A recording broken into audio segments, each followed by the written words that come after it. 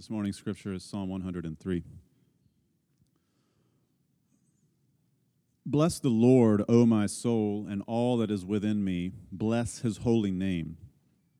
Bless the Lord, O my soul, and forget not all his benefits, who forgives all your iniquity, who heals all your diseases, who redeems your life from the pit, who crowns you with steadfast love and mercy, who satisfies you with good, so that your youth is renewed like the eagles.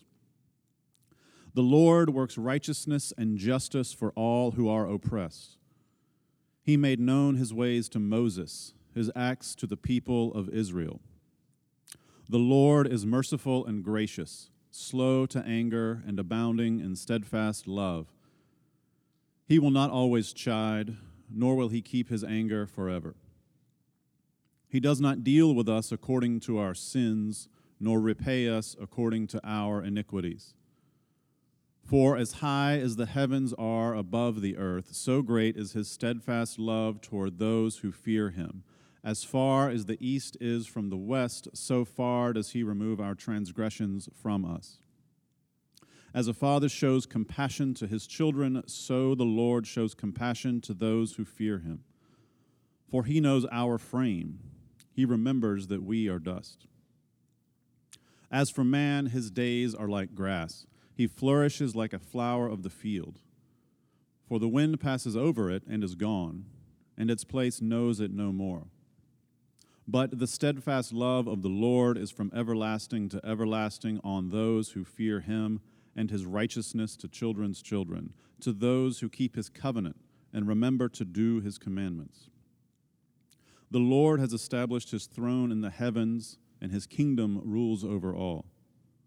Bless the Lord, O you his angels, you mighty ones who do his word, obeying the voice of his word. Bless the Lord, all his hosts, his ministers who do his will. Bless the Lord, all his works in all places of his dominion. Bless the Lord, O my soul. Thank you, Lee. Well, good morning, everyone. For those of you who do not know me, I'm David Spickard. I am my family and I are longtime members of Christ the King, and I've been an elder for a long time as well. It's great to be with you guys. I was encouraged in light of worship to preach this morning in Spanish, but I don't know Spanish. I wish I could, because as we sing like that in worship, and even if you don't know what you're singing, the way the words capture our heart is just incredible. It's a real honor for us, those of us who are preaching in the summer, to walk through the book of Psalms, to do so, because we get the opportunity to give Jeff Bradford, our pastor, a break as he and his family are enjoying their sabbatical. But it's also just an incredible honor and privilege because of the book of Psalms and how we're looking at Jesus through the book of Psalms. And this book, this chapter, Psalm 103, is just amazing. So I'm really excited to preach this morning. So please join me as we pray and we ask God for his presence. Jesus, we praise you and we thank you for your goodness. We thank you that you are here with us and that you are the object of our worship. We ask, Father, that you would speak to us in ways that would draw us deeper in love with you and deeper in love with one another. I pray. Amen. Well, 4 years ago, half the world's population stopped what they were doing. Do you have any idea what they were doing? 4 years ago to this day, almost. Who said it? World Cup? Yes, it was the World Cup. They were watching the World Cup final between Germany and Argentina. 3.2 billion people, almost half of the world's population, watched the World Cup final. It was the most people that have ever watched a live event on television. Now, I told the 9 o'clock service, you guys came to the 9 o'clock service, you probably are the half of the world that's going to go home today at 11 o'clock right now and watch the World Cup final between France and Croatia. So if you're here today at 11, you're probably the half of the world, the population that didn't know it was going on, didn't have any idea, or you're like me, you might be taping it and hope nobody tells you the score, and you're going to go watch it this afternoon. I'm not somebody who played soccer. I played a lot of sports, but I just did not get soccer. Not a whole lot of scoring, didn't seem that exciting, and when you watch the game, it was like watching paint dry. But as our kids, we have 4 children, and they all played soccer. And as I watched them play, I began to understand and appreciate just the art and the skill of the game. And realize that every single thing that happens in a soccer game matters. And that's why you have to watch the whole thing. Because if there's a touch here, a pass there, a foul, a penalty, a corner kick, all of it matters that leads up to the moment, the crescendo, when finally there's a goal scored. And there's an absolute wild celebration. And if you watch the World Cup, any of it over the last month, you've seen some incredible goals and some crazy celebrations. In fact, if you watch the Mexico game against Germany, when Mexico scored their game-winning goal, do you know what happened? People in Mexico City who are watching it on the screen jumped up so much when that goal was scored that earthquake detectors could feel their jumping, and they created an artificial earthquake.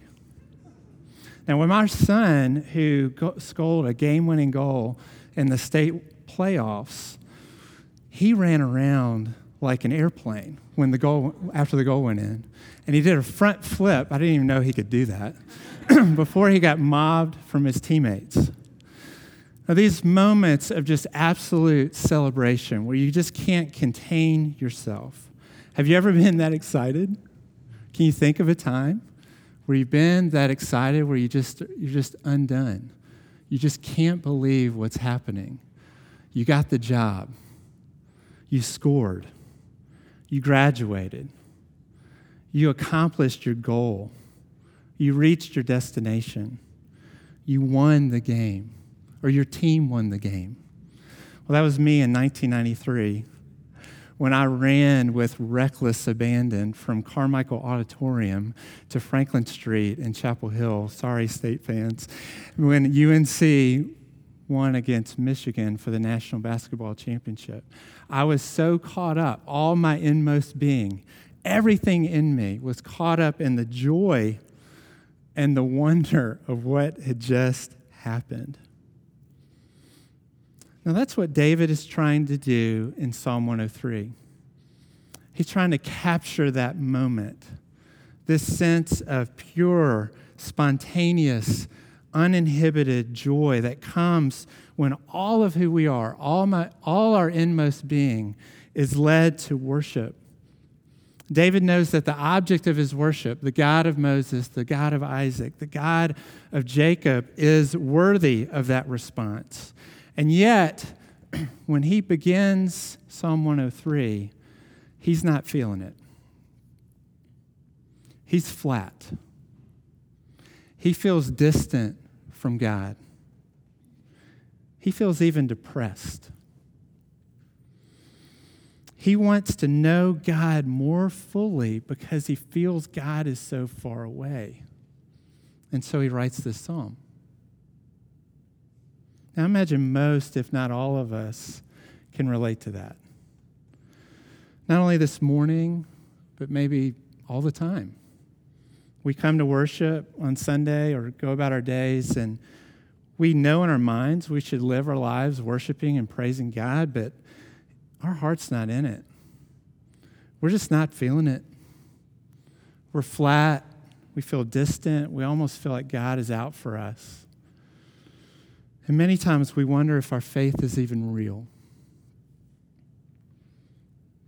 In this psalm, David gives us a picture of what it looks like to worship God with all of who you are, even when you feel flat, distant, bored, and even depressed. And if you're here and you have questions about God and faith is just sort of new to you, I want to give you, and I want to encourage you to see the picture that David paints of who this God is and what he's done for you, so that you might be someone who blesses him with all of your heart, all of your inmost being. So if you're taking notes, we're going to walk through Psalm 103 with three big ideas. First is the call to bless. Second is the reason to bless. And third is the way to bless. So first, the call to bless. Psalm 103 is an intentional effort by David to write something that will engage his heart. It's an ode. So if you're an English major, an English teacher, you know what an ode is. It is the most exalted kind of lyric poem. It has 22 verses, Psalm 103 does, and that mimics the length of the Hebrew alphabet. So what's David doing? He's creating a piece of art.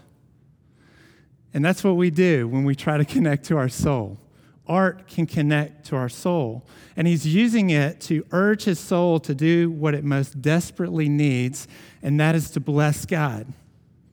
And so when he opens the psalm by saying, "Bless the Lord, O my soul, all my inmost being, bless his holy name," what he's essentially doing is saying, "Come on, soul, wake up." Now, if you've had the honor and the privilege of getting to wake up teenagers for school, you know how hard this is. Wake up. It's time to go. We're going to be late.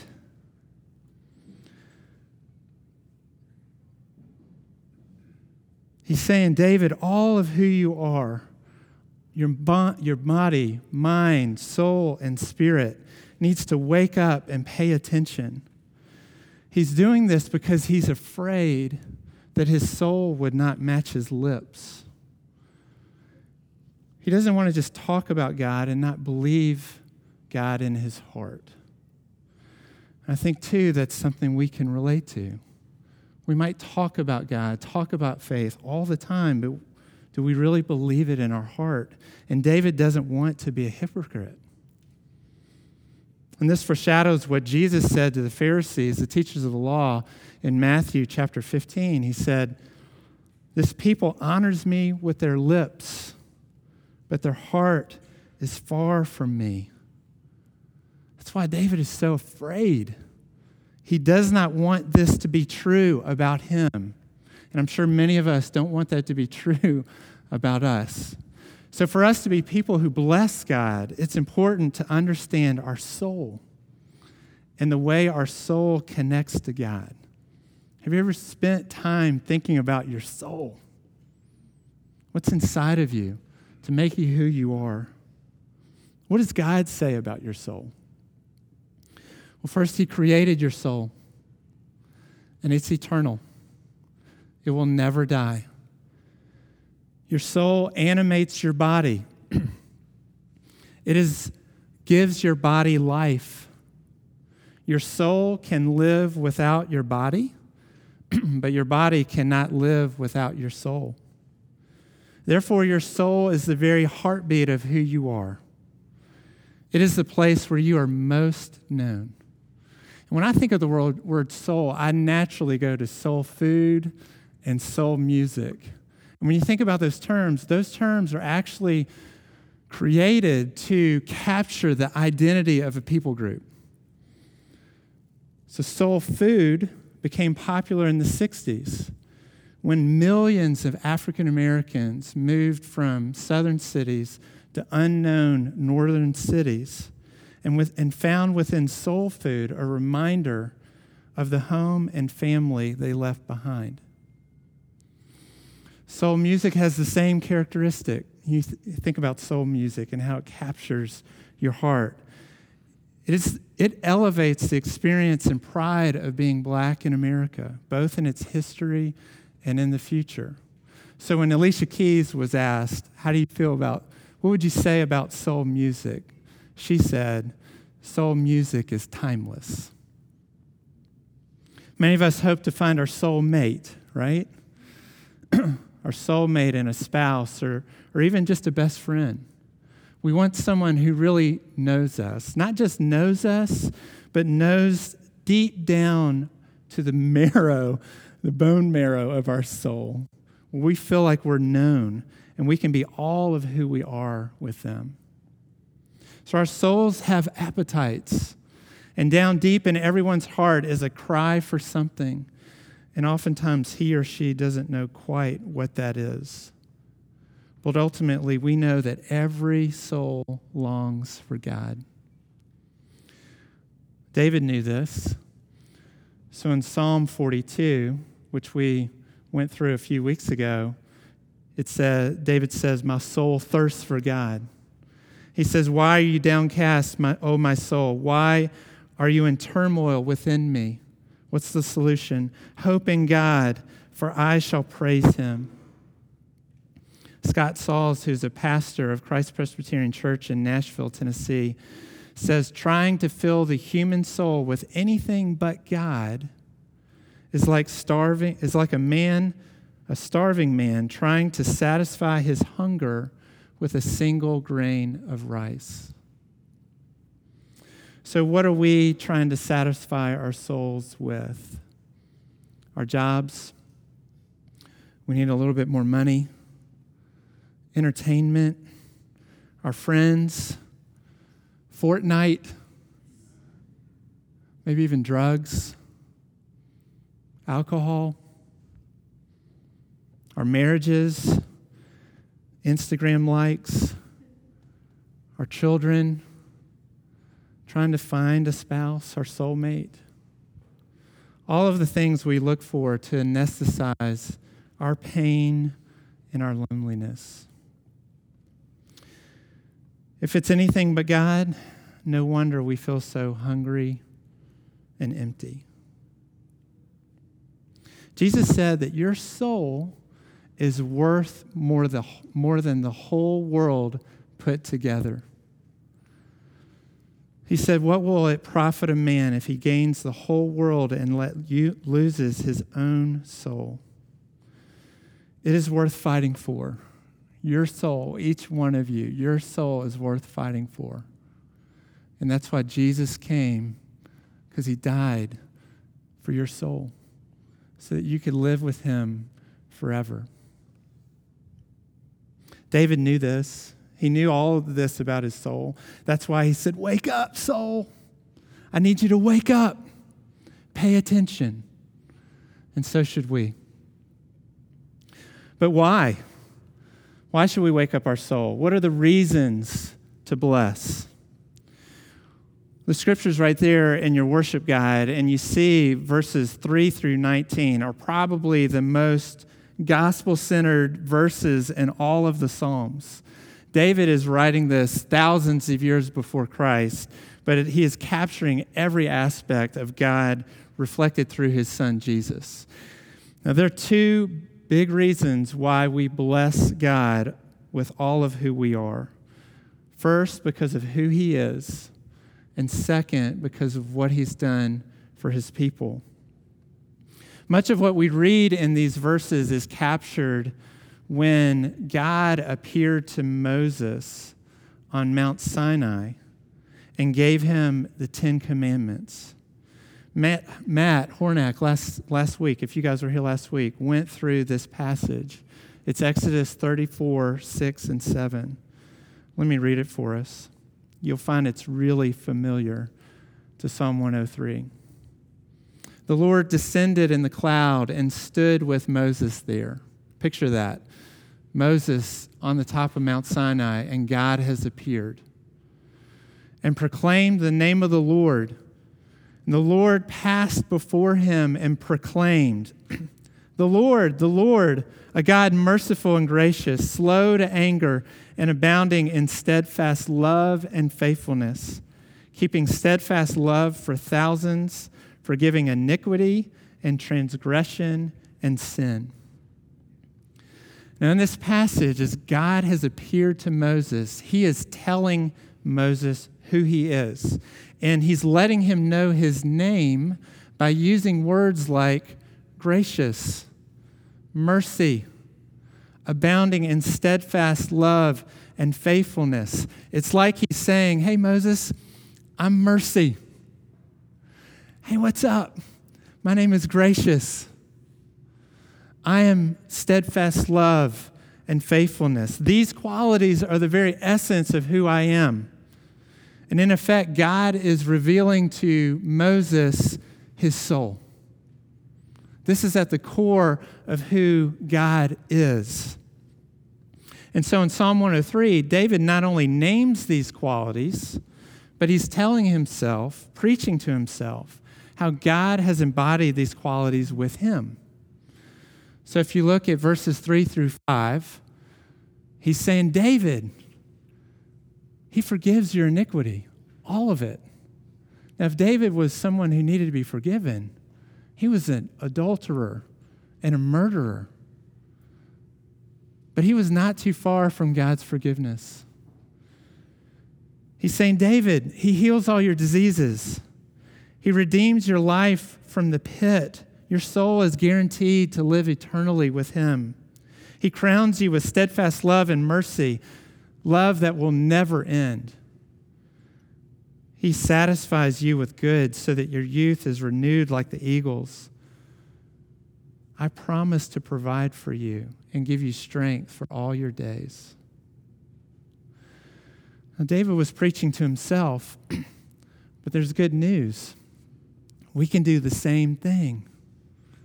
If your faith is in Christ, these benefits are available to you. You can say to yourself, God forgives you no matter what you've done. God can heal you. He has the power to heal you. He saves you and wants you to be with him forever. His love for you never ends. He satisfies your every need, and he gives you the strength you need for all your days. Can you speak to yourself in that way? Do you? Do you speak to yourself in that way? When you're down, when you feel distant, I want to encourage you to walk through verses 3 through 5 from Psalm 103 and remind yourself of the benefits that God has given you.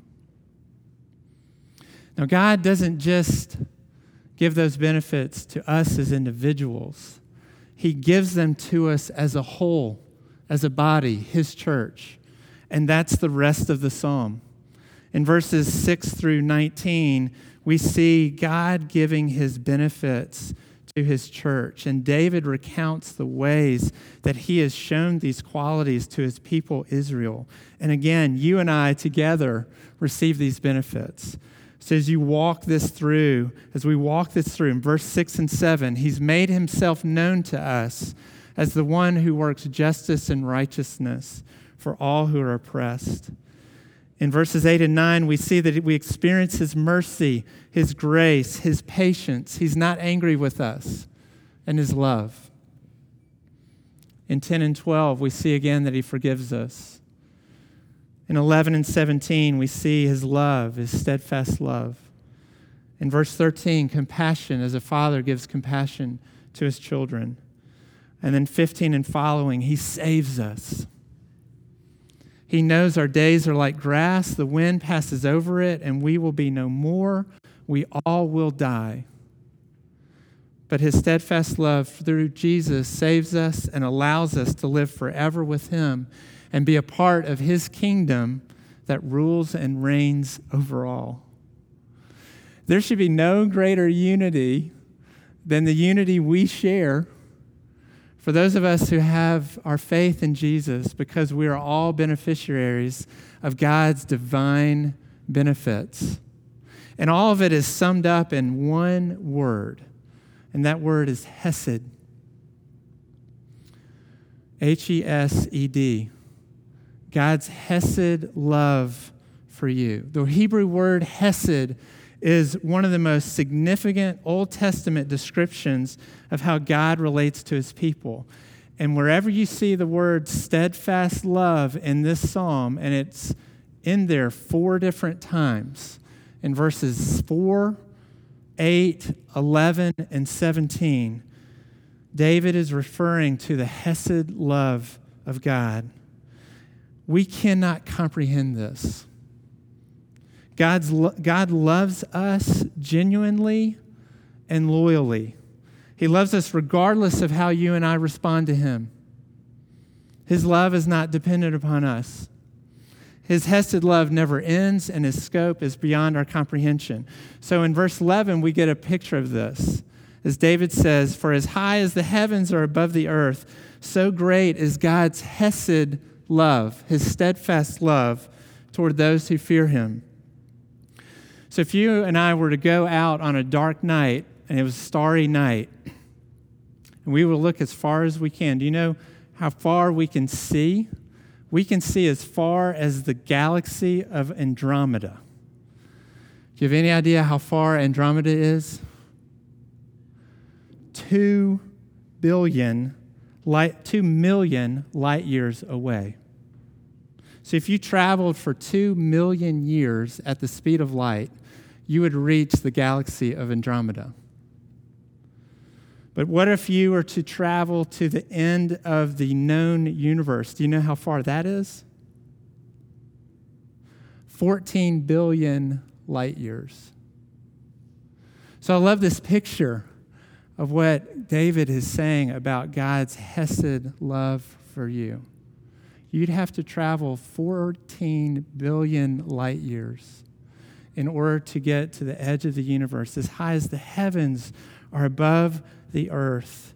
That's how much God loves each of you. We can't comprehend it. That's why Paul says in Ephesians 3 that you would know the height and the depth and the width and the breadth of the love of God for you in Christ Jesus. And Jesus is the ultimate expression of God's Hesed love for us. By this we know love, that he laid down his life for us. So because of who he is and what he's done for his people, we have every reason to bless God. So then finally, what's the way to bless God? How do we bless God with all of who we are, particularly when we are just not feeling it? David tells us just with one word, and that's remember. He uses only one verb in the entire psalm that is directed to himself and therefore is directed to us. Do not forget. It's in verse 2. He doesn't say try harder. He doesn't say be more committed. He simply says, do not forget. See, David knew that the path to blessing the Lord, O my soul, was centered on his simply remembering the many ways God had demonstrated who he is and what he has done for him and his people. It's like you and me, he was prone to forget. And so in order to capture his spirit, he had so much evidence to show how God had demonstrated his Hesed love to him. And so in this psalm, he recounts it all. Now, I want to encourage you to find a way to consistently capture what God has done for you. In fact, I want to ask you to take out your phones. This is okay. It's okay to take out your phones in church. I want you to open up your Notes app, if you have it. And if you don't do this, it's okay. If you want to do this on your phone later, take out your Notes app and type with me a new note. And at the top, just simply type what God has done for me. / us. Hit done and save. Every time you see God do something, think about taking your phone out and just writing it down. And that over time you'd have a long list of the ways that God has demonstrated his blessing to you. Now, I do this another way with our family. About 10 years ago, when we stopped taking all video of our kids and they were starting to grow up, wanted a way to just capture some of who they are and what they're about. And so every time in our family we say something funny, just hysterical, I write it down. And so I have these quotes, and our kids, Alice, they'll look at me, and when they say something, say, see Dad pulling his phone out, and he writes it down. They get mad at me. But after 10 years, I have over 300 quotes of our kids saying hilarious things, and Alice and me and what we say. And it's funny because we love remembering that, but we can remember many of the scenarios that caused that quote to happen. And we actually put it in our Christmas card. So every year we're sending out quotes to our friends and our family that happened the past year. And we always get feedback. They love hearing these quotes because they're so funny. And as I was preparing for the sermon, I was like, and you don't do that for what God has done for you? Really? I mean, I don't miss a moment when my kids say something funny or when Alice says something. But what would it look like if I did the same thing when I saw God demonstrate his benefits to me, and that in 10 years I'd have 300 things on my notes of what God has done? Whether that works for you, I hope it works. Something that I want to begin. Because you see what David did, think about this. He was flat at the very beginning. He was distant from God. And he spent 16 verses recounting just simply who God is and what he's done for him. And just simply remembered. Now, the good news is we don't have to be faithful in remembering. God is clear that he remembers his covenant with his people. But as we remember what God has done for us, our souls would be lifted up. And when David did this, it was an all-out celebration. We see this in actually 2 Samuel 6, where David has a picture of has a pure, spontaneous, uninhibited response to the presence and goodness of God. Overwhelmed as he stood beside the Ark of the Covenant. So the Ark of the Covenant was being brought into Jerusalem. And the Ark of the Covenant represented God's very presence. And because David was so overwhelmed with the Ark of the Covenant and standing right beside it, the scripture says, David danced before the Lord with all of his might. Now, he danced so demonstratively that his wife, Michal, was upset. She was embarrassed, in fact. The scripture actually says that she despised him because he was leaping and dancing before the Lord. And so when she confronted him about why the king, the one who should keep himself together, danced so wildly before the Lord, David said to Michal, "It was before the Lord who chose me above your father and above all his house to appoint me as prince over Israel, the people of the Lord. And I will celebrate before the Lord." David was so consumed with who God is and the benefits he had received and experienced from the Lord that he could not contain himself. So when I picture that, I think about us. I think about me. What does it look like for me to have a pure, spontaneous, uninhibited reaction of worship here on a Sunday morning? Or as I'm living my daily life and begin to recognize God's goodness to me and his benefits, could I not care about what people think of me? But I'm so captured by God's goodness that I dance wildly before the Lord. Could you? We not only would be people who celebrate ourselves, but we would call everyone and everything around us to praise God. And that's what David does at the end of this psalm. He is so captured by God's goodness that he calls everything in creation to praise God. This is the scoring the goal part of the psalm. This is the wild celebration. He ends the song by calling all of creation to bless the Lord by saying, "Bless the Lord, O you, his angels. Bless the Lord, all his hosts and his ministers. Bless the Lord, all his works, all of creation. Bless the Lord." You see, when we awaken our souls to remember who God is and what he has done for us, we will respond with pure, spontaneous, uninhibited joy and jubilation with no care in the world, calling everyone around us and all of creation, even those in the heavenly realms, to bless his name. Bless the Lord, O my soul, and all that is within me, bless his holy name. Amen.